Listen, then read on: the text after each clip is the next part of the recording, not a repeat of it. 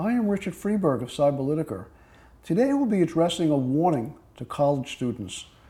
University and college students are eager to have money to pay rent and to make a dent in their student loans. Crooks prey on that eagerness with tempting email job offers from recruiters they never meet. One goal is to get the victim's PII for identity fraud. Another is to sucker the victim into handing over money. The so-called jobs are varied and use enticements that the victim can work from home. Sometimes, the recruiter asks for a small amount of money up front by promising big money later. In the worst cases, the victim ends up working as an unsuspecting money mule for a criminal gang. Earlier this year, Proofpoint discovered a scam trying to recruit university students for an executive personal assistant role at the UN's Children's Fund, known as UNICEF.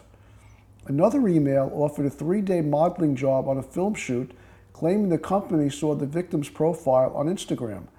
That's it for Cyber Insights today. Don't become another statistic.